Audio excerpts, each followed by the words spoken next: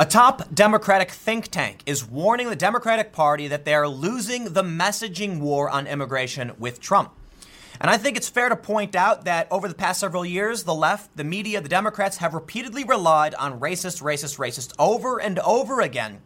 They've pushed back on Trump's, plan for the wall. They've claimed it was immoral. They claimed the crisis was manufactured. And in the end, what happened? They caved. They did. Well, Trump definitely walked back his wall plans for sure, so he caved too. The Democrats eventually agreed to give in and help fund border security and humanitarian aid because, guess what? There's a real crisis on the border. And we got a couple stories to back this up. The first thing I want to do is take a look at this article from the Daily Beast. Top Democratic think tank warns party you are losing immigration messaging war to Trump. And I want to stress, while we've all seen the narrative over and over again about the manufactured crisis, take a look at this story we had. I did go over this story the other day. Border agents used tear gas to stop nearly 50 undocumented migrants who stormed Rio Grande Bridge. So yes, there absolutely is a crisis at the border, and this is one of the reasons why the Democrats are losing. Another video I went over, in my video yesterday, I talked about how the Republicans have raised nearly double the Democrats. So don't take this as this shouldn't be taken as partisan. It should be taken as something obvious that needs to be addressed by the Democrats if they plan to stand a chance in 2020. Now, in talking about politics, it's important to point out that Trump's messaging could still be bad for him. He lost a lot of ground, or I should say the Republicans did in 2018 in the midterms. And this is a group called Moral Market Watchers. That's another story I've pulled up, talking about how there is a base of voters that are, while they are concerned with the economy, they may be concerned less and more concerned about morality, and Trump might lose some of these people. So here's what we'll do. We'll start with this story and we'll move forward. Before we get started, make sure you head over to timcast.com/donate if you want to support my work. There's a PayPal option, a crypto option, and a physical address. But of course, the best thing you can do, just share this video. YouTube deranks independent political commentary, so I rely on you to help spread, the videos around if you think they're worth people listening to. Well, let's get to the first story. The Democratic Party's decision to cede the rule of law creates the false dichotomy of America as either a nation of immigrants or a nation of laws, a new report argues.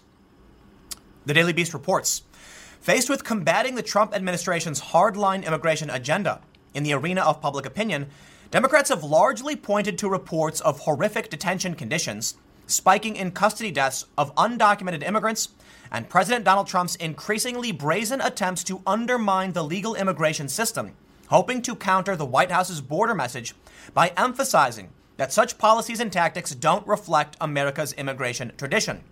But a new report from an influential liberal think tank provided to the Daily Beast posits that the party's decision to cede the rule of law ground to Republicans creates the false dichotomy of America as either a nation of immigrants or a nation of laws, making the party and its candidates appear soft on enforcement and potentially weakening future attempts for humanitarian-focused immigration reform. Now let's stop here and make an important point. I believe the Democrats are losing the messaging war. They're losing the debate. But it's not just about the rule of law. It's about the fact that Obama pushed the rhetoric, we are a nation of laws. His words. It's about the fact that Obama created these cages that are now holding children and these families. Obama was called deporter in chief. I heard that from Jorge Ramos when I worked at the Univision ABC joint venture Fusion. Those are his words. And who knows better than Univision anchor Jorge Ramos? He said Obama was deporting, 3 million people? What happens then when the Democrats try to distance themselves from this rhetoric and act like they have nothing to do with it, or they act like Trump's plans? It's all Trump. You're making yourselves look bad. You look like hypocrites. For 2 terms, Obama pushed these policies and stood firm. And where are we now? Trump is actually a little bit softer, in some areas than Obama was. And what do we get? The Democrats claiming it's all immoral. So what are they telling longtime Democrat voters? They're saying everything you supported when you voted for Obama was wrong, you were wrong, and you shouldn't have done it. So what should they have done? How can you expect to have clear messaging on what we should or shouldn't be doing when you're basically throwing your own party under the bus? Obama was elected twice. Many of these people who voted for Obama then went to vote for Trump. When you then tell those people they were wrong for doing so, what do you think they're going to do come 2020? To me, it's shocking ignorance. They're trying to take a moral high ground, but it's just the wrong battle. And can I also stress, the horrific conditions are partly due to the fact that Democrats kept obstructing funding for humanitarian aid. What do you think is going to happen? You can't sabotage the plan and then complain things are bad. While this may work for some people, they'll believe you. A lot of people in middle America, moderates, they're just going to be like, what are you talking about, man? Obama built these places. I voted for Obama. I wasn't wrong to do so. You are just pushing away your own base by doing this. And now it's not surprising to me to see a liberal think tank saying, Democrats, you are losing this fight. And then you can look at Trump's strategy. And I got to hand it to him. Propping up Ilhan Omar Ocasio-Cortez, who still refuse to support humanitarian aid. They look like extremists. They look nuts. Nancy Pelosi has a 36.6 aggregate approval rating. And she's caved and said, okay, we're going to provide this funding. The New York Times said, guys, you got to do this in an editorial. And the far left Democrats still resist. So Trump says, you know what? That's the game plan. And it's going to work for him. Absolutely will. Ilhan Omar's approval rating in swing states, 9%? He knows what he's doing. He's making them look like they've turned their backs on where Obama was for 2 terms. Look, you can assume all day and night that American voters are stupid. And there are a lot of stupid people. But, I'll take the old saying from George Carlin. It's a joke. He said, think about how stupid the average person is. Now think about half of them are stupider than that. And it's funny. But you can also then realize half of them are smarter than that. It's a funny joke, but the truth is, there are a lot of undecided voters who are not morons. They voted for Obama for a reason, and many of these people voted for Trump for a reason. And if you treat them like they're idiots, they're going to say, I'm not going to vote for either of you. The moderates that I talk to, okay, I know a lot of people, they don't like Trump, and we'll get into this story next. But they're not going to vote for the Democrats because the Democrats are treating them like children. Dare I say it, look to the Democratic Party right now, the 2020 Democrats, and tell me who is the charismatic leader. Doesn't exist. Whether you love him or hate him, Obama was strong and charismatic. He would furl his brow and say, no, absolutely not. This is what needs to be. And that was leadership, and it's why he won twice. He was a strong individual. Again, you don't got to like the guy to recognize that he knew what he was doing and he had that power in his voice. And you can say the same thing to Trump. I like, in terms of attitude, Obama way better. But you have to recognize this.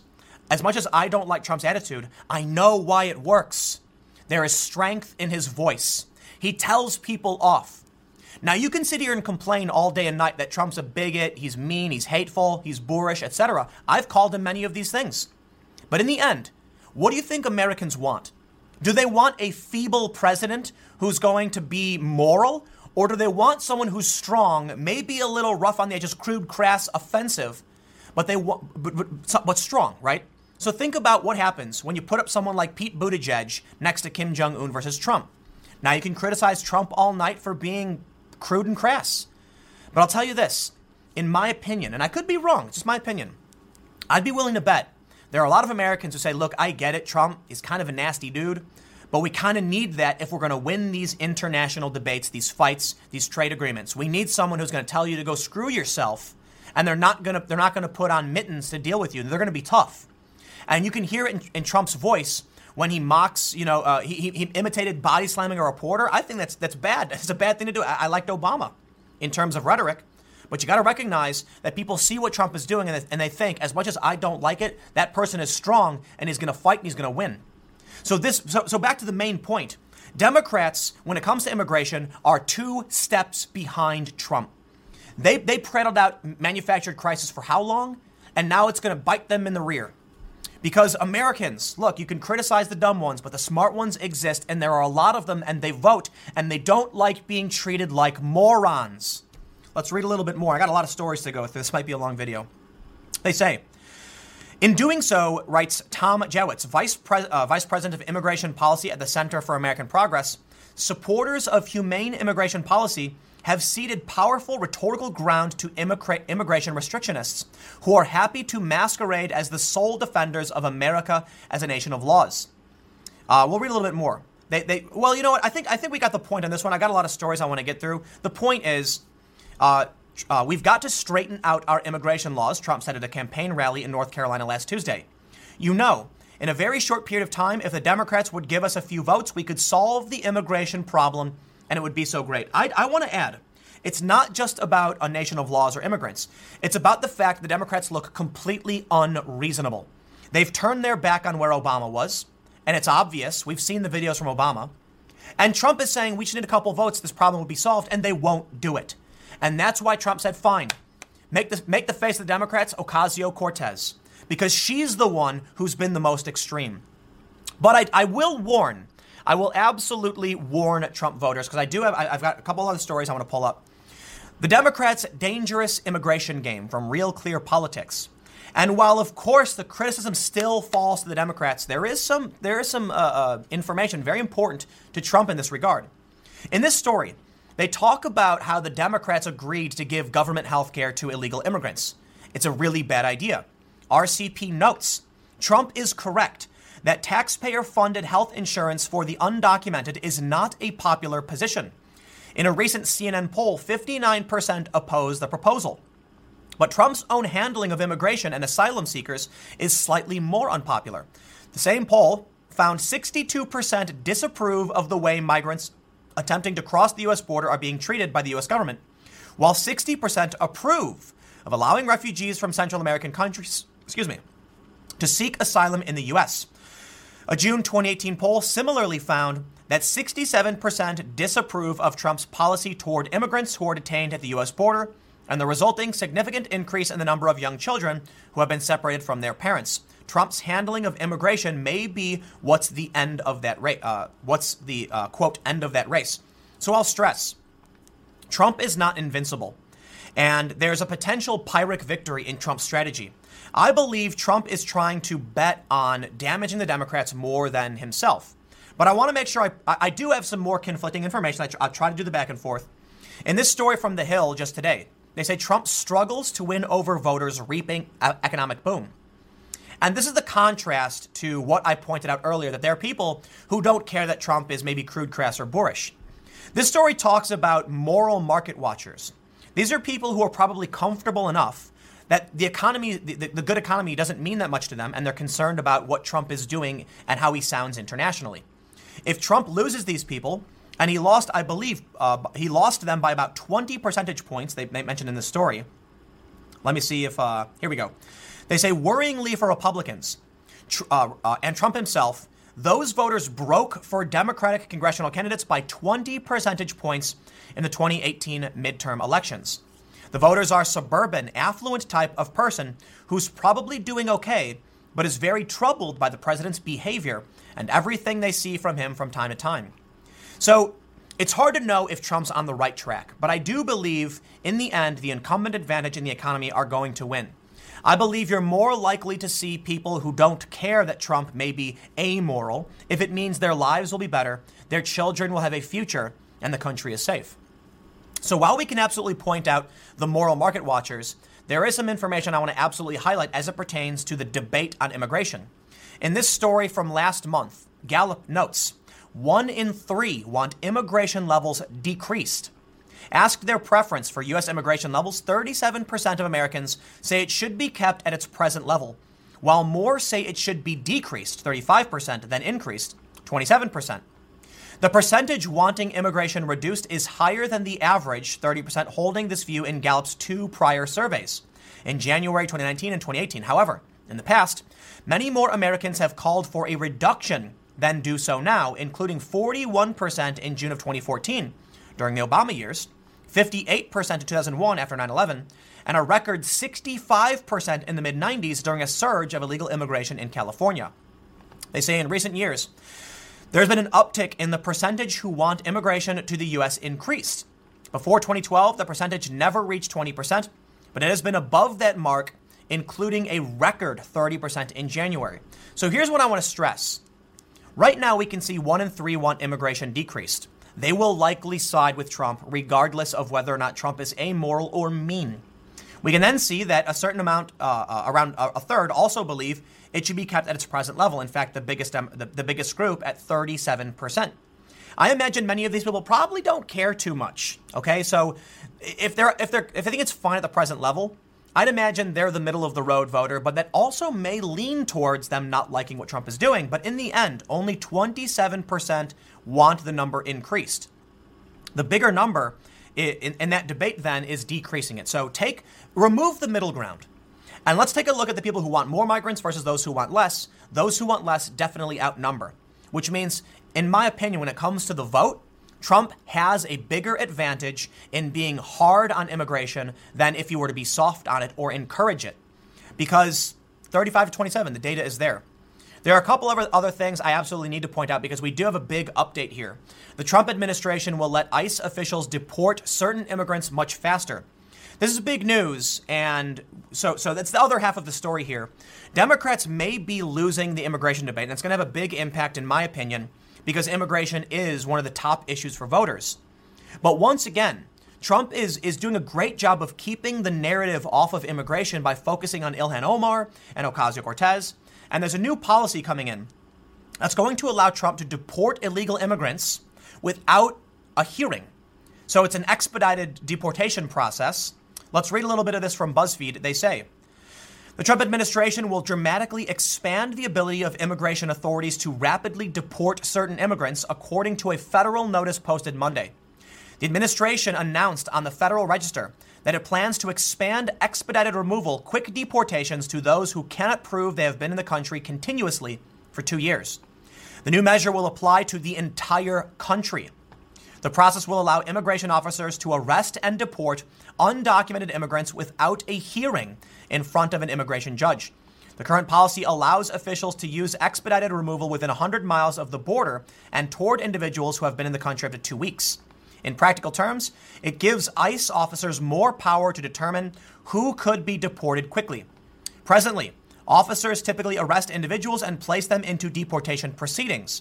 These include a hearing before an immigration judge, a process that can take years. And Trump has basically said, enough. He has effectively ended asylum for Central American migrants. Where was the media on the left on that one? They got distracted by Trump playing his game. And now we can see Trump once again is rapidly escalating deportations with no end in sight. Trump's going hard, and there's no sign of him stopping. And as I showed you the data from Gallup, the majority of these two factions, whether they want increase or decrease, are on Trump's side. Now, we can say, to be fair, those who want current levels kept at the place they are would mean Trump is on the wrong side of this because he's deporting people. But I think it's hard to parse that data because you could argue at record levels of illegal immigration, Trump is doing what they want and keeping levels where they are, in which case the overwhelming majority would be supporting the president. Now, I want to point out two conflicting bits of information that I find kind of funny. Well, it's not really conflicting, but it's the last point I want to make in this segment. We have this story from the Epoch Times. Illegal immigrants coming to U.S. for surgery, Michelinin says. He says Border Patrol agents along the southern border have taken 21,000 sick or injured illegal immigrants to hospitals since January, according to Kevin Michelinin, acting secretary of the Department of Homeland Security. Agents have spent 250,000 hours, the equivalent of 28 years at hospitals with sick individuals. We are being faced with a younger and sicker population this year than we've ever seen at the border before. We've seen a lot of communicable disease, a lot of severe illnesses. In some cases, we've had immediate surgery required for congenital defects. They actually came to the border to have surgery. Now, this is interesting. When you have Democrats saying they'll provide health care, when you have the Democrats saying we can't allow these people to die on CBP or ICE's watch, they have no choice but to treat them at taxpayer cost. You're then going to have people saying, screw it, come to the U.S., get the treatment, and then get deported. It's better than dying, right? I can't blame them. If these are the policies put in place right now, I can't blame people for trying to survive and doing whatever they have to survive. But interestingly, we can see this story from Vox. Immigrants are skipping reproductive health care because they're afraid of being deported. So there's a bit of an inversion in a sense that the people who are here and want to live here don't want to go to the doctor because they'll get deported.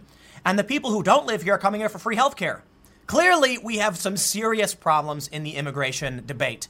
And all of this, to wrap it up nicely with a bow, is why I believe, at least, we can say the Democrats are losing the immigration debate. Everything is chaotic right now. Record immigration. We've got people storming the borders, tear gas, Border Patrol being assaulted by these people. So there's a real crisis. And the Democrats have tripped up every step of the way. Now, will that mean Trump will win in 2020? Perhaps. My personal opinion, yes. The Democrats are not on message. What are they really offering American voters? Campaigning in Mexico? Healthcare for illegal immigrants? That is not something you are giving to Americans. So they're definitely going to win the woke bunch on Twitter. Congratulations, 8% of the country, according to Hidden Tribes. That's not going to get you elected. I will warn Trump supporters and Trump as well, though. His hardline rhetoric on the squad may be a Pyrrhic victory, as I've stated before. Sure, he puts them front and center, and they do look nuts. But he's betting they look more nuts than he does. So in the end, I don't know. I think you'll find American voters, at least most of them, again, my opinion, don't care about morality for the most part. They don't care if Trump is bad. They care if he gets the job done. They don't care if he's mean. They don't care if he's racist or bigoted. I believe in the end, most Americans are simply like, can my kids eat food? Will I be able to afford college? Will I save for retirement? Is there a job for me? And they're not worried about Trump being called, the orange man bad rhetoric. They don't care. They're not paying attention to the news every day. I go out, I'm at the airport because I'm in Dallas right now, and I didn't see one person wearing political clothing or anything. There were no blue hats, no red hats, no pink hats, nothing. Because in the end, people are just trying to get by, and they care very little about the day-to-day politics. And a good example of this is the viewership on YouTube. How many views do I get in these videos? A couple 100,000? It's pretty good. I'm really grateful. I think it's been a whirlwind over the past year, increasing my viewership tenfold. You guys rock. But let's be real here. Me getting 500,000 views on a video, that's great. But come on, man. We know that if you make a video game channel, you're going to get way more views. We know that there are people who do videos about pop culture, you get way more views. Politics is not in the hearts and minds of the American people. Sometimes it is. And it's a constant information war to recruit people for one side or the other. Now, I can't say I'm doing, I just talk about my opinions, man. I've always been someone who cares about worldly events and worldly issues. So here I am talking about them again today. But we know, I could make a Game of Thrones channel where I just, Game of Thrones is over, but I can talk about new Marvel movies. Man, I'd love to make a comic book and video game channel. I'd get way more views. Look at this. I just talked, what are we at, 22 minutes? I talk nonstop all day. I can talk forever. Imagine if I talked about something that people actually cared about. So in the end, the point I'm trying to make with that is that Americans don't care. They don't care. Their question is, why can't I get a job? Why can't I pay off my student loans? Why can't my kids go to college? Why can't I save for retirement? Are they going to go on, Vox.com every day and just shriek about Orange Man bad? Some of them will. Most won't. Most are going to be like, oh, yeah, I don't care about that. I talk to my friends, man. We play video games. And I ask them, like, hey, did you hear about what's going on with this, border stuff? Oh, no, I have no idea, man. But I'll tell you what, they can tell me everything about the latest, a patch for Destiny 2. They can tell me everything there is to know about, the upcoming Bethesda video games. And they can't tell me anything about what's happening in politics. So not everybody cares. And I actually think it's not a popular, for the most part, issue to talk about. So in the end, does Trump really care? Probably not. Because people are going to vote based on the economy. I'll leave it there. Next segment will be coming up, youtube.com/TimCastNews, and I will see you all then. Over the past week or so, Bernie Sanders has been getting slammed after news reports came out showing he didn't want to pay his staff a $15 minimum wage, even though he supports one nationally and continues to argue for it. The whole scenario is, I described it as a fire truck on fire, right? Because a fire truck is supposed to put the fire out, not burst into flames. Of all of the people to not want to pay a living wage to their staff, as their staff requested, you'd never expect Bernie Sanders, right? Well, I guess you kind of could. But here's the update, okay, because I have talked about this story a couple times now.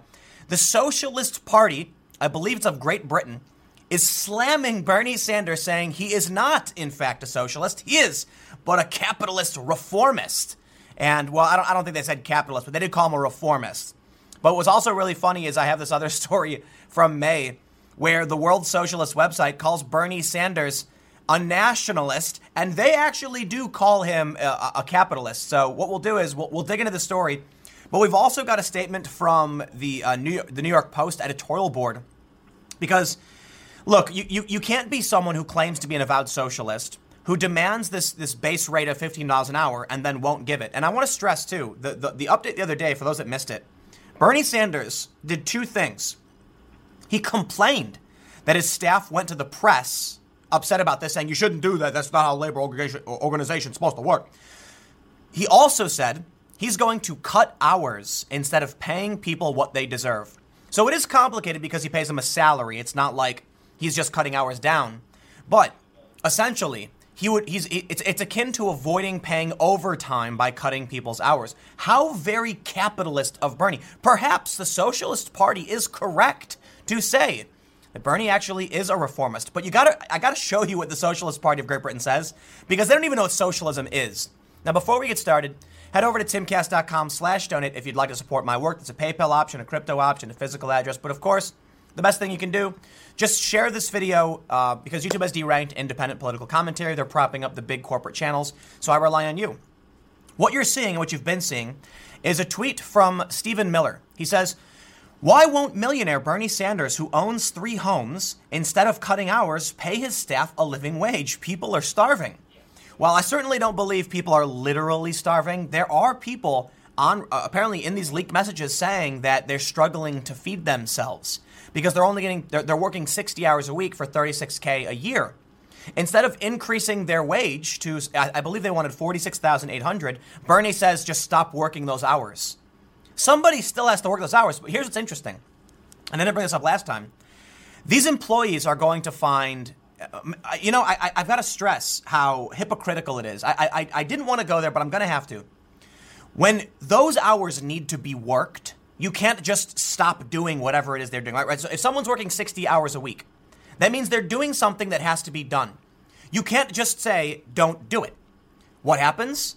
He makes them work double time, right? So now those 40 hours, you got to make sure you get all of the work done in those 40 hours, or else. How do you think his staff are going to feel now when they're not getting the salary increase they need? They still can't feed themselves because the problem isn't, it's so complicated. Listen, if $36K isn't enough to pay your rent and feed yourself, working less hours won't change that. I got to say, I am rather disgusted by Bernie here. Let's read what the Socialist Party says, because I'll just keep ranting on this. They said, Bernie's just a left-wing reformist. A reformist is very different to a socialist. Reformists keep on futilely trying to make capitalism a bit less ghastly for its victims. Oh, victims. I was unaware. Reformists don't have a priority of ending and replacing outdated misery-causing capitalism. Socialists do. Now, here's where it gets good, because I responded to this statement from the Socialist Party. They said, socialism means all of us collectively owning the industries, natural resources, etc. When this happens, the socialist society will also own all goods and services being provided by workers.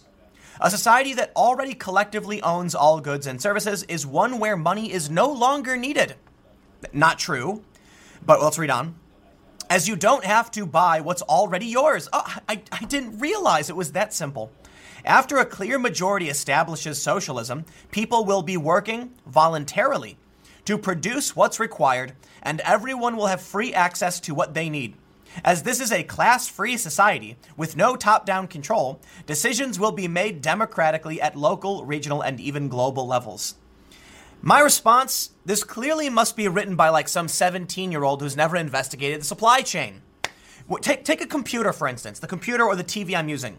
Break it down to its components and quantify the labor done and go all the way back to where those components come from, and you completely debunk the sheer idiocy of this utopianist dream that is not socialist. What they're arguing for is a post-scarcity utopia driven by replicator-like technology from Star Trek. I love Star Trek, by the way. In the Star Trek universe, they have what's called a replicator. It turns energy into matter. So you can say, computer, I want a chicken dinner, and it can just fabricate chicken for you. Yes. Once we have replicator technology, your socialist utopia will be possible. Mind you, that the Federation in Star Trek, I really hate this. I always hear people saying that the Federation in Star Trek is communist or socialist. It's not, okay? There's a military hierarchy and there's, service. It is a liberal society that follows liberal democratic tenets, and it is a post-scarcity future. So here's the problem. I argued with the Socialist Party of Great Britain once, and I should say we had a conversation. And here's what I said. In your future, would I be able to, say, build my own car in my garage?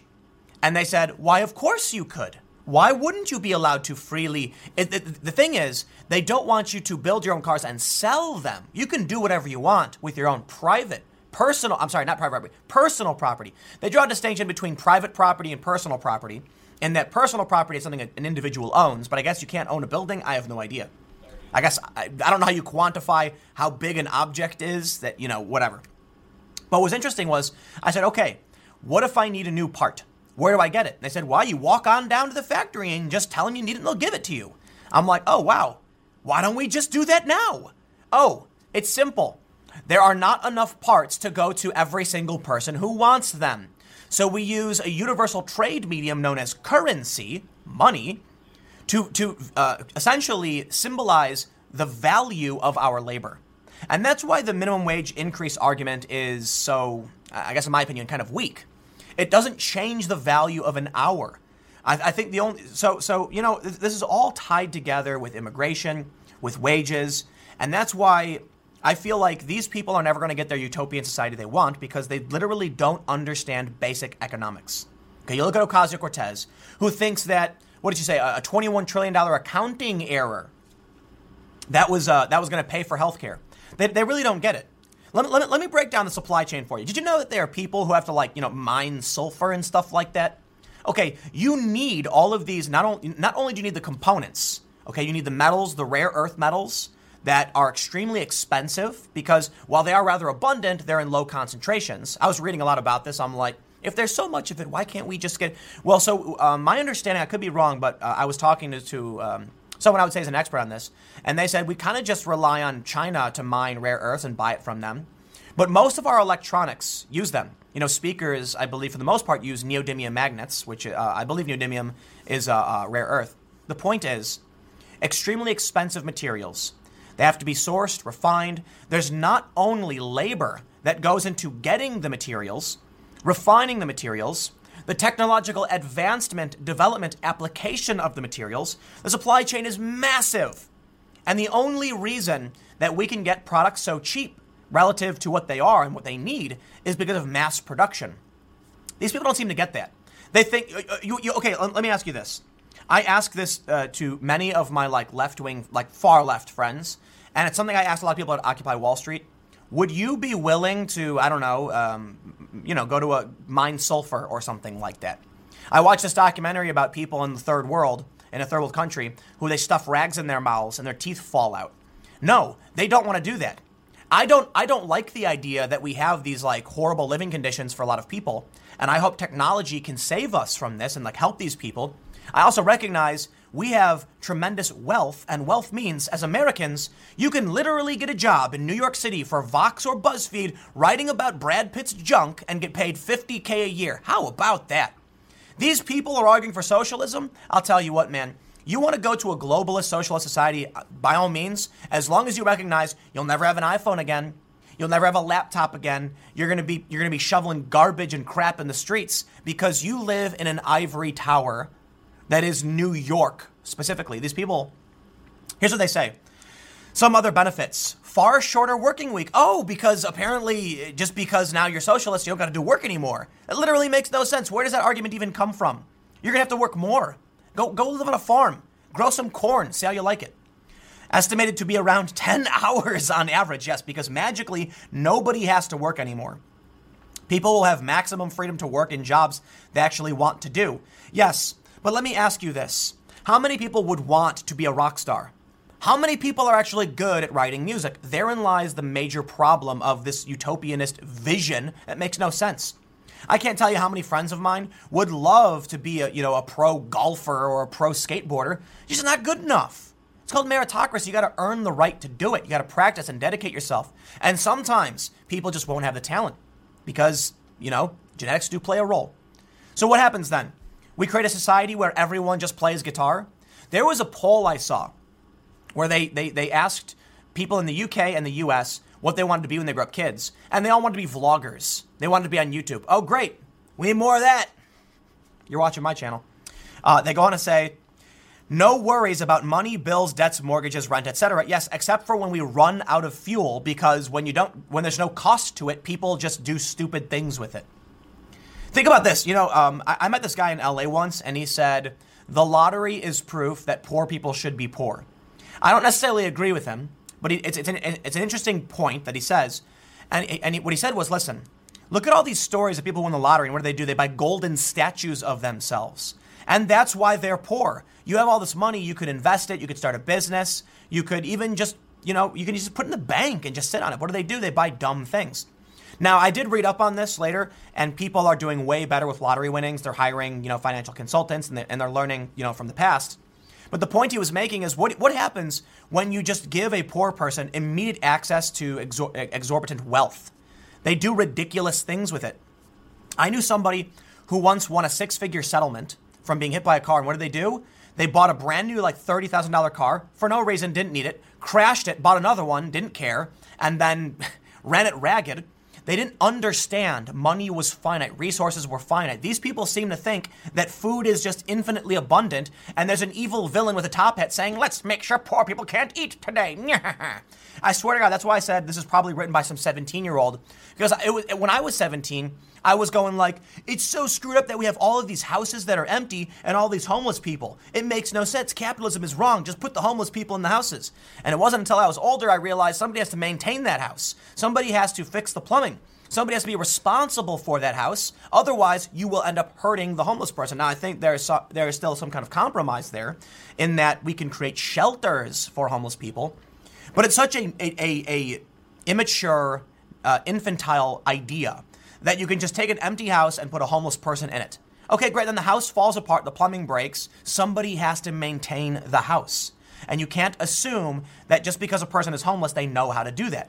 That's the problem with the socialist types. And you know what?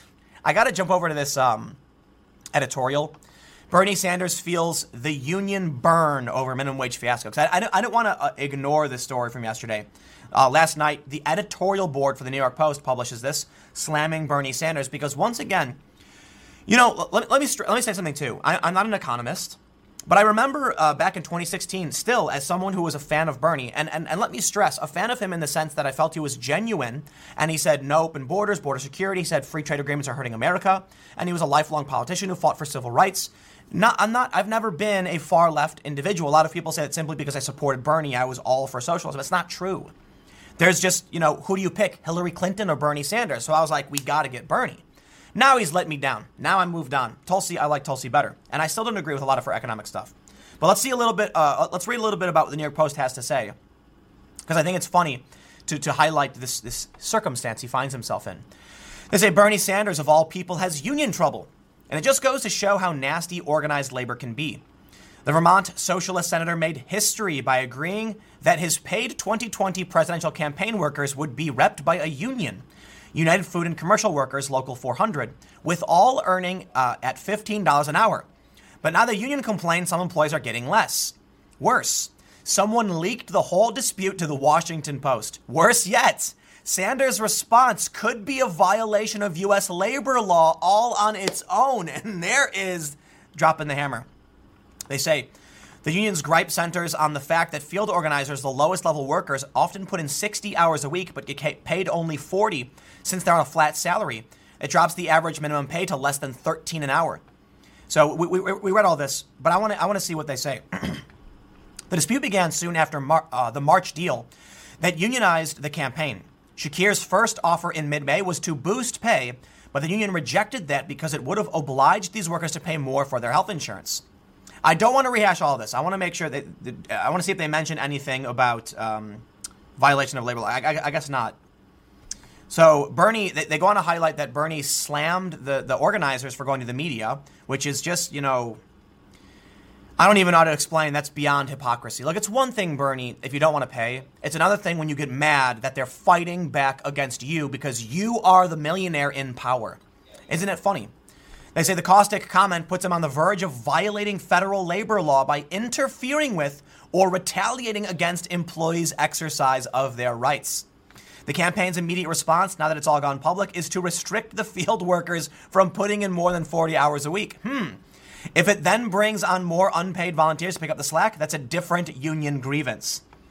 I gotta say, man, final thought on this, because I won't rant on I do find it funny that they're calling Bernie a nationalist capitalist in this article, and it's not the first time too. But listen, the left is going to say Bernie is trying to make sure people are working 40 hours, and that's a socialist thing to guarantee the weekend and the 40-hour work week. Listen, that doesn't matter. If Bernie's staff are struggling to feed themselves and he refuses to pay them more and instead responds by cutting hours, he's a hypocrite. I'll leave it there. Stick around. Next segment will be at 1 p.m. You may notice I'm somewhere different. I'm in Dallas right now. You'll find out why soon. And next segment at 1 p.m. Thanks for hanging out. I will see you all in the next story. We had another race hoax recently. You may remember Covington, where this kid was standing on the staircase smiling at a Native American and the media went nuts. You may remember the Jussie Smollett hoax. Now we have another one. If you haven't been following, I'll give you a quick recap. This woman, Erica Thomas, claimed that, well, actually, let me read you this tweet because this is very important for what the story is. NBC News tweeted yesterday at 5:19 p.m. Eastern. A black Georgia state lawmaker said a white man cursed at her in front of her young daughter and told her to go back to where she came from because he thought she had too many items in the express checkout line at a grocery store. Let me just throw it to the red-headed libertarian. Wow. Despite this carefully worded headline, you're still wrong. For those that aren't familiar with the story, let me just tell you what really happened. She put out this live stream where she made this claim, said the guy called her a lazy SOB, said go back where you came from. It goes viral. She holds a press conference. Dude actually shows up and says, not true, you made it up. And then in another statement shortly after, she says, well, I don't want to say he actually did say that. She walked the whole thing back once this guy came forward. And I think it has to do with the fact the man in question mentions there's security surveillance footage of what happened, kind of backing up his story. It would seem that whether you want to say she lied or whatever, fine.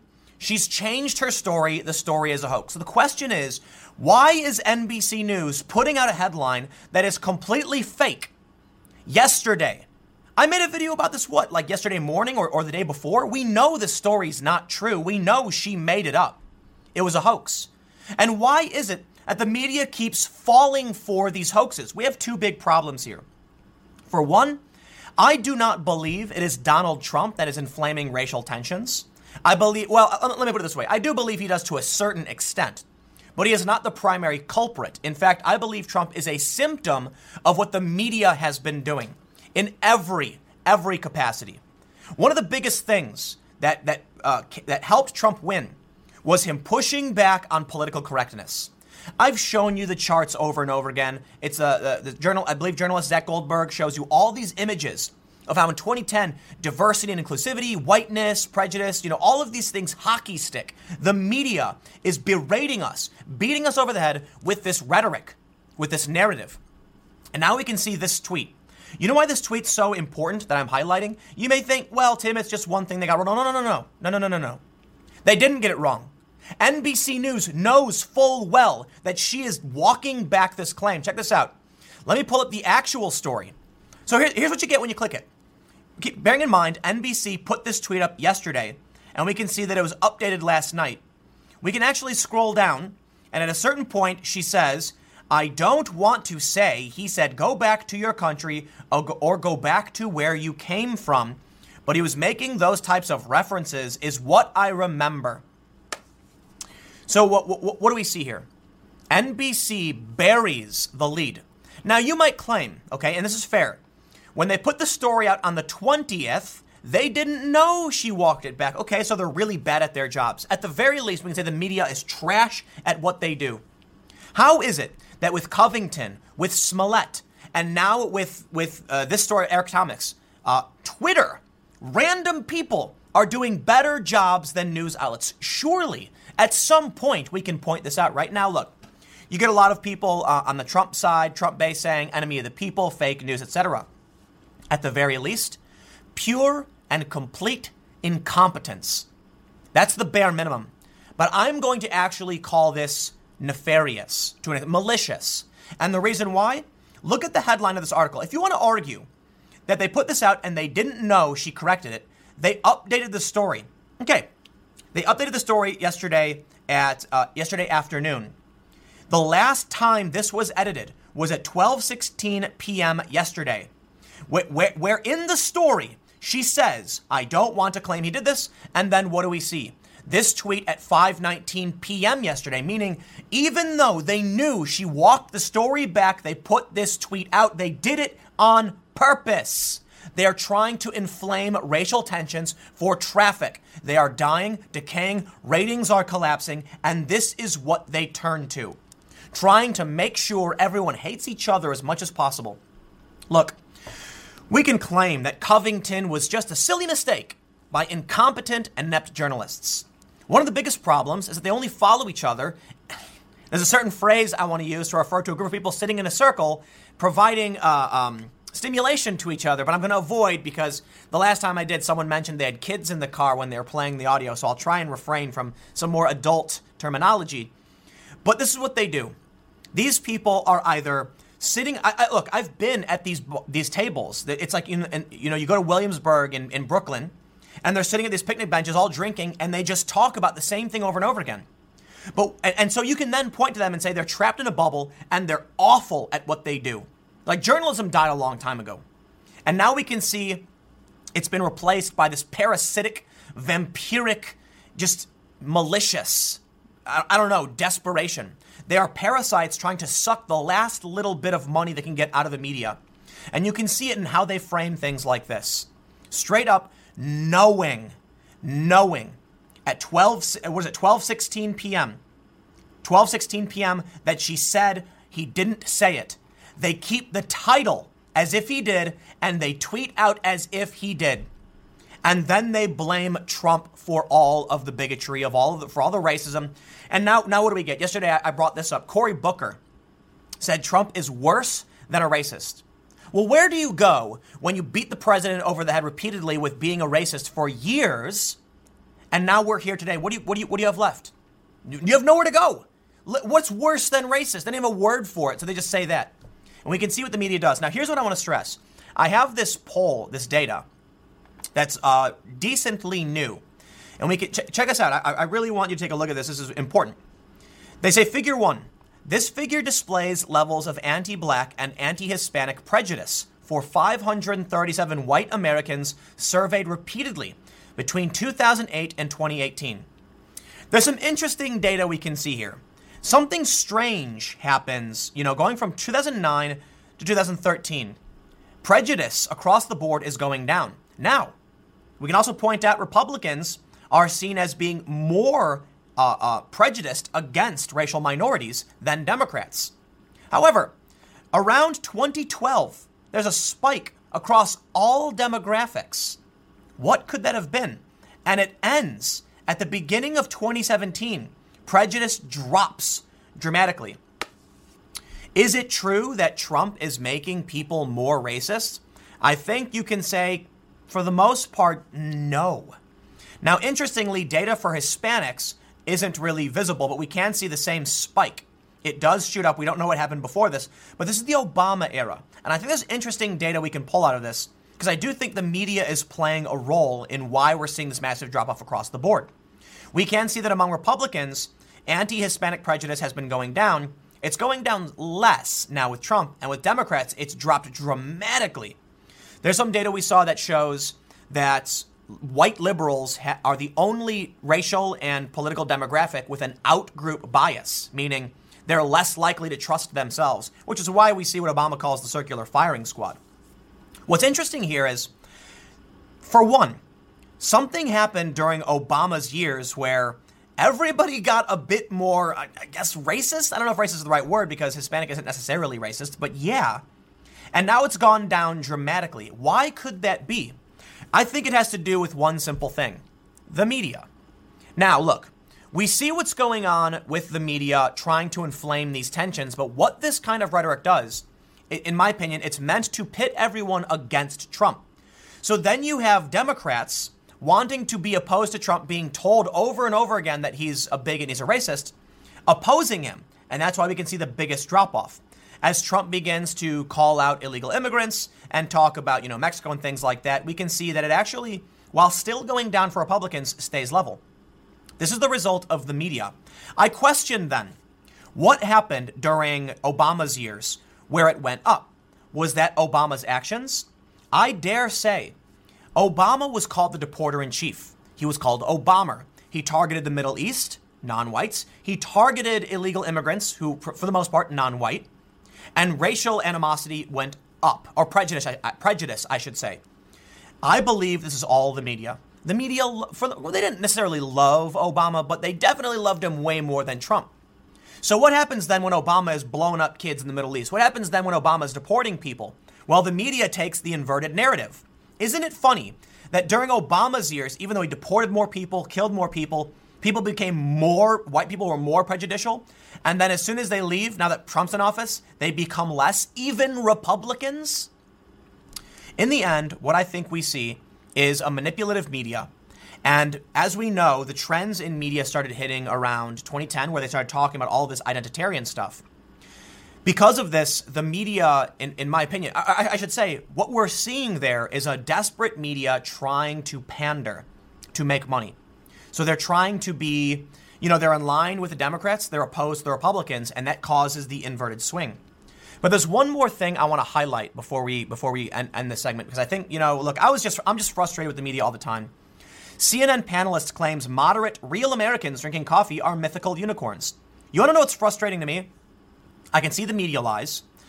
We can see full stop that NBC knew the story wasn't true and led the fake tweet anyway. Then you get CNN, and there's some nuance here. CNN props up a guy saying there are no centrist moderates. And that's what they do to me. I certainly don't exist. I'm not allowed to be a centrist or a moderate. Yeah, 20% of voters identify as moderate. Please, thank you very much. However, credits to, I believe it's S.E. Cupp, who then says, no, they really do exist. You just don't know them. The problem is, how often does CNN have on someone like me to push back against their BS? Oliver Darcy and Brian Stelter, they rant all day and night about InfoWars, and they take the far left narrative. And they know me. They've known me for a long time, for years. And they could very easily have me come on and present real data and real sources to push back on a lot of their claims. And they don't. They have on the same rhetoric over and over again. And they have on people claiming there are no moderates. Congratulations, media. The only choice is to go far left and watch the Democratic Party burn to the ground. I don't know what your plan is, but it seems to be working if that's the case. I can't imagine they actually want to help have a robust, political debate in this country, because it's not just CNN, it's NBC, and I believe the New York Times did the same thing. Why they want to prop up the fake news instead of actually challenging the fake narrative and presenting the truth beats me, but it's not going to work out for you in the long run. So anyway, there's an inverted repercussion from this, but I want to stress this point. There's not enough here necessarily to go on to make like a full segment about this. But look, since Trump's been elected, prejudice has gone down, okay? I don't think you can claim that's fueling, actually, weirdly enough, when Trump got elected, Democrats' prejudice against Hispanics actually briefly went up, which I don't understand, but look, however you want to extrapolate this data and figure out what it means, that's just my opinion, okay? I think the media is at play with this. When they support Obama, people become more racist. When they oppose Trump, people become less, because the media doesn't care about what's true. They care about money and ratings. It's a business. And that's what it is, I don't know, whatever. I don't even know what this video is. I'm just frustrated. But I got another segment coming up at 4 p.m., youtube.com/Timcast, youtube.com/Timcast. So stick around, and I will see you all then. Footage has resurfaced of the Squad member Rashida Tlaib being thrown out of a campaign event, a Donald Trump campaign event in 2016, I believe it was. And as she's being dragged out, she's yelling, "You guys are crazy," and people are yelling back at her. And here's what I find really funny. Here's the enlightening bit we'll get into. I'm seeing a lot of conservatives and even some centrists criticize what Rashida Tlaib did, saying, how could an elected official act in this way? Ooh, how uncouth, harumph, I say. And I think there's a lot of conservatives that believe showing her doing this is bad for her. But I tell you this now, this is the kind of behavior the left absolutely likes. It's why she got elected. Think about what happened after she yelled, we're going to impeach the mother effer. The media and, moderates, conservatives were like, oh, harumph. How could you say such a thing? How did the left respond? They absolutely love this kind of stuff, okay? To them, they're seeing a principled actor standing up to the president, and it's what gets her elected. This video circulating is not bad for her, okay? Moderates might get put off, perhaps, but the left loves it. It's the kind of attention she actually needs to come across as an activist leader for the left. So let's take a look at this story to break down what's actually going on. But I do have a comment from one individual on the left, and I want to show you how they actually feel about this. Now, before we get started, head over to timcast.com/donate if you'd like to support my work. There's a PayPal option, a crypto option, and a physical address. But of course, the best thing you can do, share this video because YouTube has deranked independent political commentary. Hey, it is what it is. But I rely on your support to keep things moving along. I also want to add this one quick thing. You may have noticed everything's all different. I'm actually in a studio in Dallas, which I'm not going to say, it's not a secret where I'm at, but I'm at a certain Dallas production studio. So I have this big monitor in front of me, and that's why things are different. But let's read the news. Let's not waste time. The Daily Mail reports footage surfaces of Rashida Tlaib disrupting 2016 Trump economic speech and yelling that his supporters are, quote, crazy as future president mocks her and claims the Bernie Sanders people had far more energy. I'm pretty sure she is one of these Bernie Sanders people. They say Tlaib, at the time a former Michigan state legislator, was filmed screaming and resisting both Secret Service and Trump's private muscle and shouting, "You guys are crazy," to reporters and Trump supporters as she was ejected. Trump, then the Republican nominee for president, spoke at the Detroit Economic Club on August 8, 2016. Quote, "I will say the Bernie Sanders people had far more energy and spirit," he quipped after Tlaib was dragged out. By sheer coincidence, the next line in his speech was, "We must have law and order." Tlaib would win a congressional election 2 years later and become one of Washington's loudest Trump antagonists. She famously vowed to impeach the mother effer a few hours after taking her oath of office. On Monday in Detroit, Tlaib pushed back against President Trump's urging that she and 3 other liberal first-term congresswomen should go back where they came from. "I'm not going nowhere, not until I impeach this president," she said at the NAACP's annual convention. Now, I want to just stop real quick and say, please stop referring to these women as liberals. Even they don't call themselves liberals, and the left doesn't like liberals. You know what's really frustrating in this whole thing? There's no liberal anymore because for too long, the left people would call the left, they would use the phrase the left and liberal interchangeably. But the left is not liberal anymore. Here's the thing. Conservatives and liberals disagree with each other and can get heated disagreements, but no, there was no conservative and liberals hitting each other over the head with bars and punching each other in the street. That's not a thing. We now literally have conservatives going to rallies being attacked by the left. Liberals, on the other hand, are basically just not involved anymore. It's a shame. But this is to the point I want to bring up. In this video, which I hope it's not too loud. I'll try and play it without the sound on. Okay, apparently nothing happens. You can't see it. Okay, the video's not working, but we can see some of these clips. You can see she's being dragged out. You can see her yelling and she's jumping up and down. Here's a video of her resisting. This is the left, not liberals. And so perhaps I dare say, maybe this is bad for her because the activist base is a tiny fraction of America. But here's the thing. When it comes to winning elections, most people don't vote. Okay, my friends who are like liberals, like where Barack Obama was, don't really vote. They vote in presidential elections. They're not really voting in anything else. So maybe we'll see something happen. Actually, I take that back. These people are not going to vote for the Democrats. Look, man, I grew up with a bunch of far left anarcho types, like anarchists, skin tight, punk rock, skateboarding, all of that stuff. And a lot of them were kind of nuts. And it kind of pushed me away because I felt like they didn't really care about other people. They were just driven by anger. They were fueled by rage. And this is what you see with Antifa. They don't care for logic. They just attack people regardless of whether or not they did anything wrong. We've seen videos of people getting attacked who didn't do anything.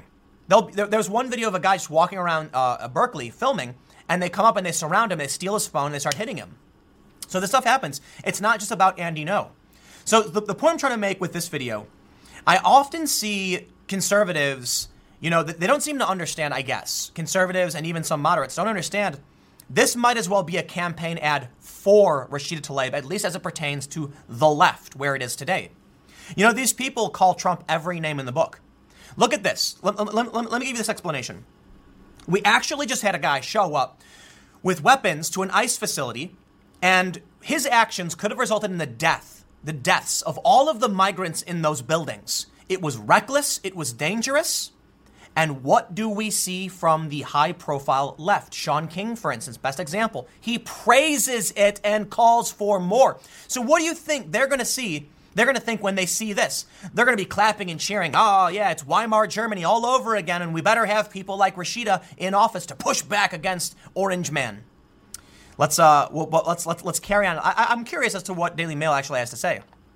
They say she and 3 other first-term Democratic radicals, known as the Squad, have made pestering the president job one. Tlaib was among more than a dozen hecklers during Trump's speech, invited by a 23-year-old man who the Economic Club said joined fraudulently just in time to purchase tickets to the private event. The fraudster pulled it off by using the name of a company that had fired him 2 years earlier. A liberal group called the Michigan's People's Campaign later took credit for organizing the chaos. It's all very well planned out, a chagrined Trump said at one point. One activist shouted, "Tiny hands, tiny hands. All you've got is tiny hands" at him. Another yelled, "Racist. Congratulations, you've sure won your argument there." Once again, they go back to saying a liberal group. Not fair. Not fair. Stop calling these people liberals. And I can give you the best bit of proof that the left is no longer liberal, and leftists have infiltrated liberal squares and are absolutely destroying it. I'm a lifelong liberal. Okay, I was anarcho far left when I was younger, and I'm mostly just a liberal guy now. My hacker buddies believe in the free exchange of information and freedom of speech. But I have to wonder then why the open source community is being infected by leftism, okay? There's a difference between being a center-left liberal and believing in freedom and free speech and honor, respect, dignity, and equality, and whatever it is happening now. The best example is Gab, okay? Why are there people calling for censorship? And you look, here's the best example. There's a thing called the Fediverse. It's an open source social media system. That means you can't shut people down. You can't ban them. That was the purpose. It was built by liberals and, of course, some libertarians. A lot of the leaders are probably more libertarian, but liberals were on board. I grew up in these hacker communities. I spent time at hacker spaces.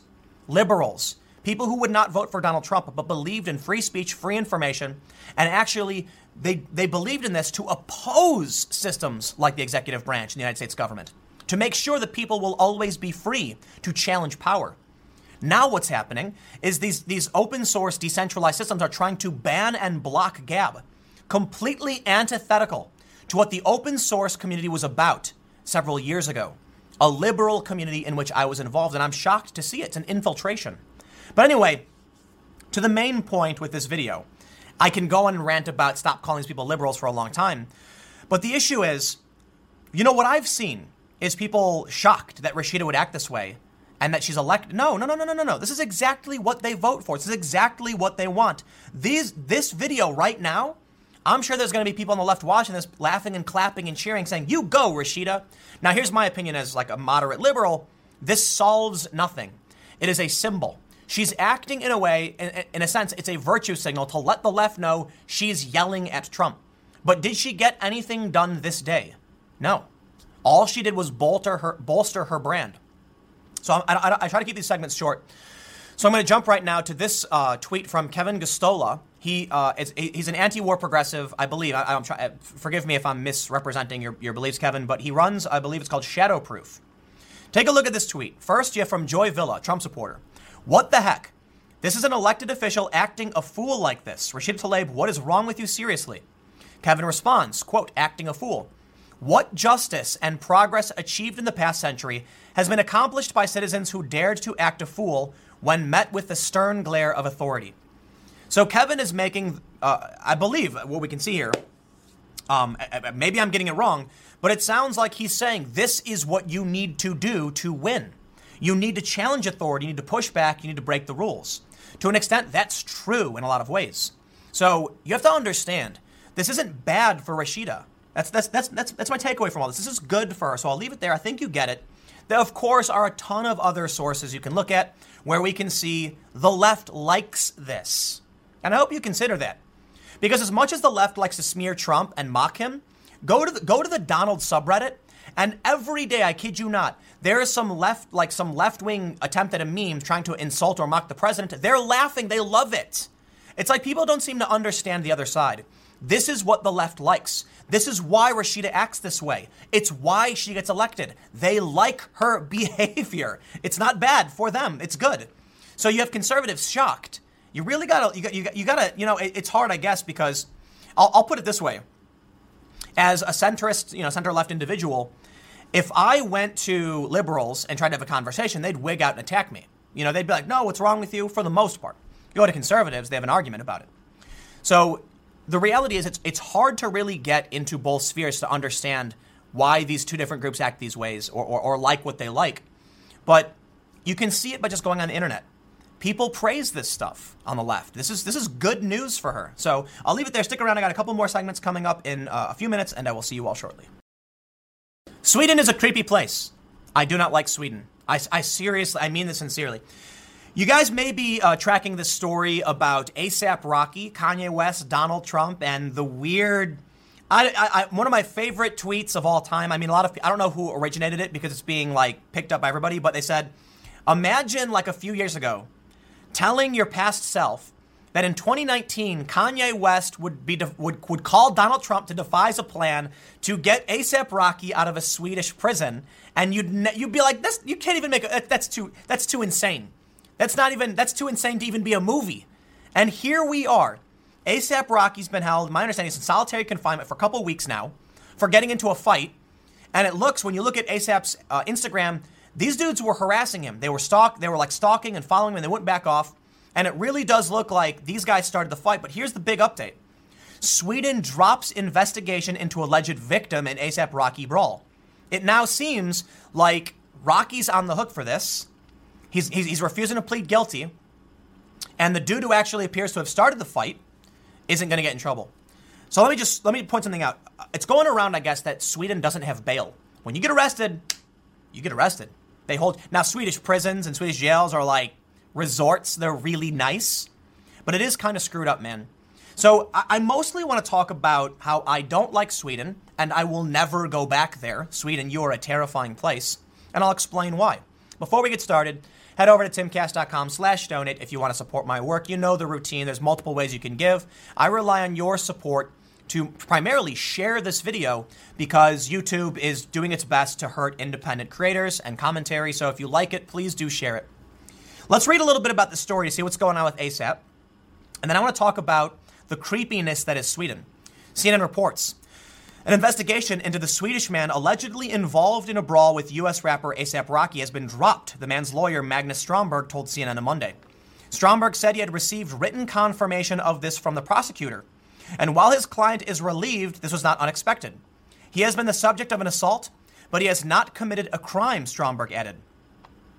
Slobodan Jovovic, A$AP Rocky's lawyer, talked to media on July 19th following a Stockholm court's decision to extend the rap artist's detention. The Swedish prosecution service also confirmed to CNN that the investigation into the man has been discontinued and he is no longer suspected of any crime.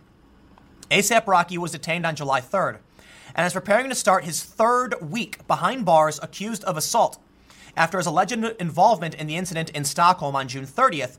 The rapper's lawyer, Slobodan Jovovic, says he was defending himself after being assaulted and that his client is innocent. So let me do this real quick. I'm not going to play the videos, but we've got these two posts from A$AP, okay, with millions of views each. And what do you see in both of these videos? This dude right here, this guy in white, won't back off. He's stalking them, getting in their space, and no matter how many times they tell him to back off, he won't. And in this video, ASAP says, hey man, we don't want any beef with this guy. We don't want to fight with this guy. I'm not about to go to jail over this. And what happens? You see a fight break out between this guy and what looks like ASAP's bodyguard. A video surfaced later, I believe, I don't know where it came from, but it's on TMZ. And you can see ASAP and crew are attacking this guy. But it really does seem to me, based on the videos in the front, like the first videos and what happened, this guy started it with them. They were defending themselves. Now, some people have said ASAP deserves to be locked up because he took it too far. I disagree. When it comes down to a fight, you can take things too far. But it's hard to judge what is too far from a small snippet of a video. If this guy attacked him several times and they resisted and then finally fought back and tried to put him down, not like to hurt, but to stop, to immobilize, that is defensible. Sweden, however, is a creepy, nightmarish place that I recommend no one goes to. I just think Sweden is awful. So let's talk about, it's not just Sweden, but you know what? I went to Sweden and I really want to rehash some stuff that's come up. Here's the thing. Let me read this quote. The Swedish judicial system is completely independent and does not take into consideration outside pressure from politicians or others. A spokesman for the Swedish Prosecution Authority told on CNN Sunday. When I was in Sweden, I had to essentially bug out of my hotel because there was a guy lurking in the lobby who kept giving us the stink eye, probably because he knew who we were. It was me and Emily who was producing, doing camera work and stuff. Now, we don't know who this guy is or what his intent was, but we noticed him lurking around and kind of, watching us in a creepy way. As soon as we went to leave, we noticed he immediately runs full speed up the stairs, and I'm like, no, that's too creepy. I'm not saying this guy had anything to do with anything. I don't know what his issue was, but he was creepy. So we were like, nah, screw that. We're getting out of this hotel. If they can't, if like this guy was just sitting in the lobby doing weird things. Now, here's the thing. That alone, to me, I don't really care. Creepy people, creepy places. Here's the thing about Sweden. It's particularly creepy. The way they deal with the crime, the way, you would have the police come out. Let me tell you this.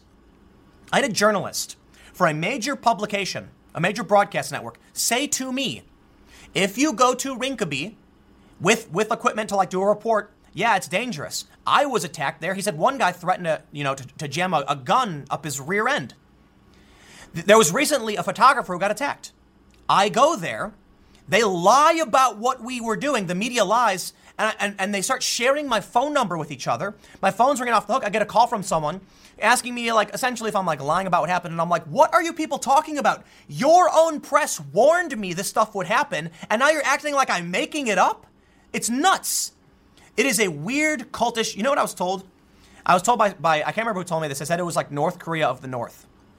Not that it's actually anywhere near as oppressive, but man, the groupthink in that country is creepy.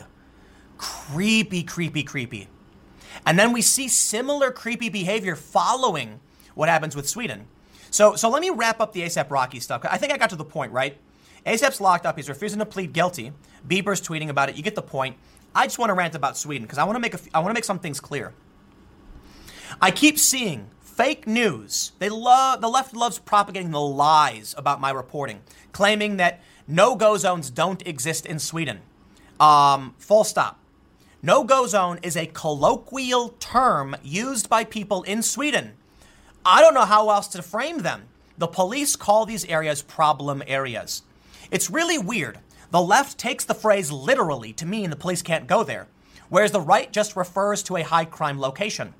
So what I did was I said in quotes, and I made it clear basically every step of the way that it's a colloquial term and the police call them problem areas. What do we see now? The left pushing lies that I claimed they existed, when in fact I did the opposite. The first thing I did was went to one of these so-called areas and walked around without problems. Slate.com, Huffington Post report this, and Mashable. Tim Pool finds little crime in the so-called no-go zones. The media had no problem. As soon as the bad press happened, they try to smear me, claiming I lied. And now it's, I tell you, when you're directly involved in these situations, there is nothing creepier and scarier than having a massive media apparatus overtly lie about what really happened. And that's why I think Sweden is a creepy place. And man, if ASAP came to me before he left, I'd say, dude, do not go to Sweden, man. I'm telling you. Because this is what happens. He's in video saying, we don't want no beef. We don't want to go to jail over this. Come on, man.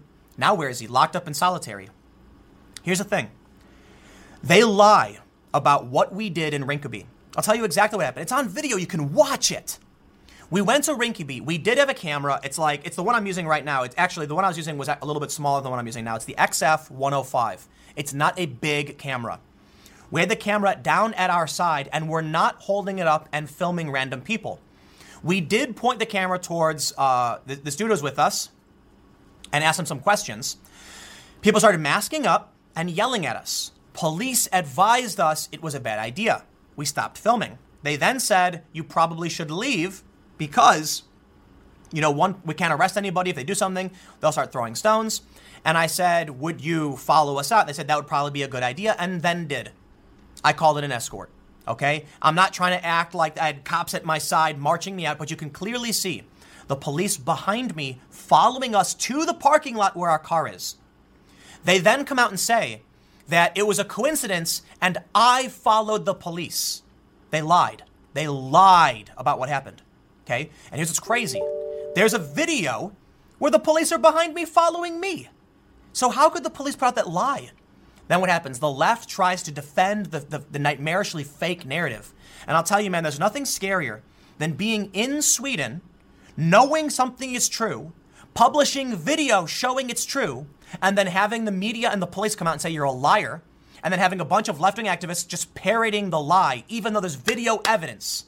And this is why I think Sweden is a creepy place, and you shouldn't go there. It wasn't just that. It was when we were leaving, it's like in private, the Swedish people will have no problem telling you we have serious problems with Moroccan youth in Uppsala assaulting women. Former police officers saying, yep, these kids are doing these things, these assaults at these pools. And I'm like, wow, they tell me this. These are people telling me this. And I'll publish it. And then the media goes, he's lying. Well, it was your journalist who told me that Rinkeby is dangerous. Now when I come out, you've got these same organizations that previously had their own journalists attacked saying I'm lying about it. Don't go to Sweden. I'll leave it there. Stick around. One more segment coming up in just a couple of minutes, and I will see you shortly. It has been announced that Natalie Portman will be playing Thor? Female Thor? I have no idea what to call her, because as many of you know, in today's culture war, no matter what you do, it's offensive. And that's the point. The point is that you can never do anything right, so they can always wield power over you and then try and pressure businesses to shut you down. There's a ridiculous story right now that I didn't have enough to go on for a full segment. I kid you not. Some woman on Twitter saw a picture of plates for food from, I think, Macy's, and then tweeted, who can help me get these things banned? And then Macy's were like, we're so sorry about the plates, because apparently the plates have rings where it's like, it says mom jeans, favorite jeans, and skinny jeans. Basically, the smaller portion makes you skinny.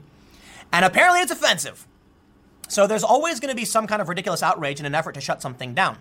But it was announced that in Marvel's Phase 4, we are going to have Natalie Portman, who plays Jane Foster, playing the role of female Thor, which is a comic book arc I am not super familiar with, but I have seen some super cringy panels.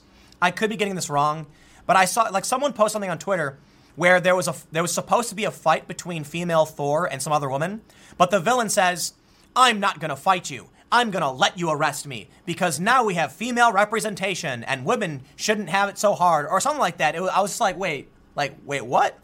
So there's been a lot of complaints about the idea of female Thor that I've seen. A lot of people are basically saying that she's the epitome of a Mary Sue. Everything's handed to her. She's not worthy, whatever. I don't care. I really don't. I think the MCU will do fine. Captain Marvel was like, I can't remember where I left it. I vaguely remember giving it like a 4 out of 10 or something, because like it had some points where I was like, that's cool.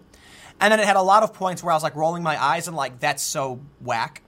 The problem here that I want to stress before we can read some of the nonsense, as I've pointed out over and over again, you can make your woke characters. Well, actually, let me take that back. We can have a diverse cast, okay? Because I would say this, when it comes to making these movies, what does anyone expect? The movie would literally only have white men leading these movies? No, that's ridiculous. We had Thor, Captain America, and Iron Man, like the first big 3 franchises, and they're white dudes. And that doesn't matter. But I will say this, I'd be shocked if you thought every character would only always ever be a white dude. We've seen movies with non-white leads and with female leads, and they're fine. The problem arises when you walk up to someone and start whacking them over the head with a stick while yelling wokeness things at them. Then they're like, dude, stop. I get it. Dude, it's fine. I don't care. Okay, I get it, man. Stop hitting me. I don't care. And that was Captain Marvel. You know, you have the trailer where it's like, it says her, and then a hero emerges, and it's like, oh my God, dude, we get it. She's a lady. Nobody did anything about that for Wonder Woman. I'm not going to rant about Wonder Woman again. I get it. I made too many videos about this. But let's read this, and let me just stress. I'm excited for Thor 4. I think it'll be really cool to see Natalie Portman as a superhero, because I think Natalie Portman does a really great job, and she seems to be like a cool character. Annihilation, that movie was cool, creepy, cool. You should see it. I didn't get the ending, but, you know, I think Natalie Portman's great. So let's read the story. From Pluralist, feminists immediately start language policing female Thor reactions. Don't call her that. And this is where it's funny, because the point is, people are praising the decision for her to play female Thor. The response? She's not female Thor, she's Thor. No, Thor is the name of a guy, okay? She takes the mantle of Thor. Again, I'm not like, I didn't read the comics. Here's my understanding, okay? Thor is the name of the literal dude. Like, if I gave my beanie to Emily, would she be just Tim? That makes no sense. You couldn't even call her female Tim, I guess. The point is, why she's Thor, because Thor is also the name of like him as a superhero. Well, let's read. They say, at San Diego Comic-Con, the studio announced that Natalie Portman's character, former Thor love interest Jane Foster, will play the Goddess of Thunder in the forthcoming Thor Love and Thunder. On stage at the event, Portman symbolically accepted Thor's hammer, Mjolnir, from Chris Hemsworth, who has played the Norse god superhero across 7 Marvel movies. And I do want to add, too, I wonder if that's why they didn't end Thor's story arc and wanted to do one more movie, so they could pass off the brand, and there's a lot of money to be made, to Natalie Portman to keep it in universe. I've always had hammer envy, joked Portman, who reportedly stormed off Thor 2 when director Patty Jenkins quit in protest. Wow, that sucks. But look at this. She says hammer envy. She's making a joke. It's funny. It's funny, right? They say also at Comic-Con, Marvel confirmed that Valkyrie, whom Thor named the king of his mythical homeland, Asgard, would be the Marvel Cinematic Universe's first queer superhero in Thor Love and Thunder. Now, I will be critical of this a little bit, because that's the problem with the wokeness stuff, is beating people over the head with it. You don't need to tell us this, okay? How about you make the movie and Valkyrie has a queer love interest? And, you know, let me stress, when you want something to be normalized, you can't yell in people's faces about how it should be normal. You just do it. Just make the female lead. Just have the queer character. You don't need to remind us, you know, with commercials and all this stuff. That's what's making people really frustrated and angry. It's being whacked over the head incessantly and lectured to. Let's get to the tweets. We have this one from Lena Waith, who said, Captain America is black, Thor is a woman, the new Blade got 2 Oscars, 007 is a black woman, and the Little Mermaid about to have locks. S just got real. Spot on. For me, I don't care. I do have a negative like disposition immediately because of identitarianism. Like, I get it, it's cool, but I don't like the fact that we're going to only praise, I believe, Anthony Mackie is playing Captain America? Is that it? So what? Anthony Mackie's a cool dude. Like, I don't like the idea that we have to make it about his race because he's a human being who has value.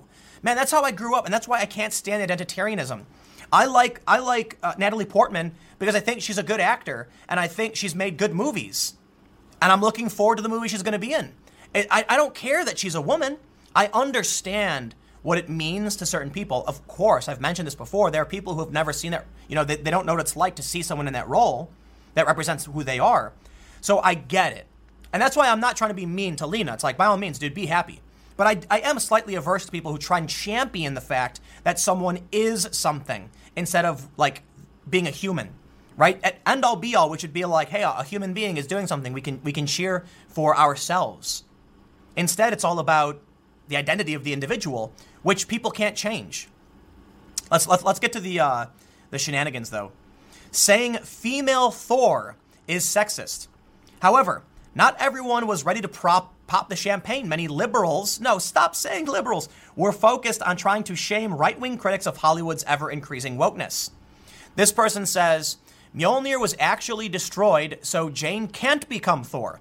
Mate, There is a talking raccoon, and this is the multiverse. Just admit you hate women. It's not even about, see, here's the problem. It's not about hating women. It's just someone criticizing the idea that they're retconning the universe to cater to her. But let's move down. One person says, hey, people mad about Natalie Portman being cast as Thor. Both those that don't want a female Thor and those that want a different woman cast. She hasn't been cast as Thor. She was cast long ago as Jane Foster. Jane Foster becomes Thor in the comics. That's how the story goes. I question whether or not there is a large group of people who actually care about this, by the way. Here's the best one, Brianna Wu. I swear these fake comic book boys pretending to know Marvel to get attention. Natalie Portman is playing Thor. Not She-Thor, not female Thor, not Thor woman. She is playing Thor. And this was someone happily saying Natalie Portman is female Thor. So here's the thing. Even when you, here we go, CNN, Lady Thor is here, and she's ready to bring the thunder. Psst, she's just called Thor. No, listen, this is a hand-me-down character. She's Jane Foster. That I'm fine with. But yes, when you pass the moniker of Thor to a new character, you are hand-me-downing that character. Write something new for these characters. Give her her own unique name. Make her the wielder of Mjolnir and call her like Thundara or something. The point is, calling her Thor is making her Lady Thor because Thor is originally a dude. You are handing down IP instead of writing new IP. Why can't we all just get past this and say, how about, instead of just making Captain America black, we have Falcon be Falcon because he's his own unique, strong individual character who is important in the Marvel Cinematic Universe? Why is it that handing down something that's used to a minority character is to be praised? In fact, I think that is offensive. Of course, I'm not going to call for anything to be banned, because in the end, I'll go see the movie. It's fine. But the point is, why are we not offended that instead of creating new characters that can represent minorities, we're just saying, take, Captain America. We're done with that one. We've had it for 60 years. You can have it now. None of it makes sense. Someone says, how I picture anyone who says female Thor or female Hawkeye, and it's two Ferengi from Star Trek. Notably funny because the Ferengi in Star Trek were shocked that Federation women were forced to wear clothes, they would say. So look, let's not act like the outrage is that pressing. I think in the end, it's all just hyped up by actors in the culture war. But the one thing I want to point out before we wrap up is that people are getting mad she's being called Lady Thor or female Thor. It's like, dude, the people who are bringing that up are cheering for it. Can you just accept the win and be happy for once? I'll leave it there. Thanks for hanging out. Stick around. Next segment will be tomorrow at 10 a.m. The podcast every day at 6:30 p.m. And I will see you all next time.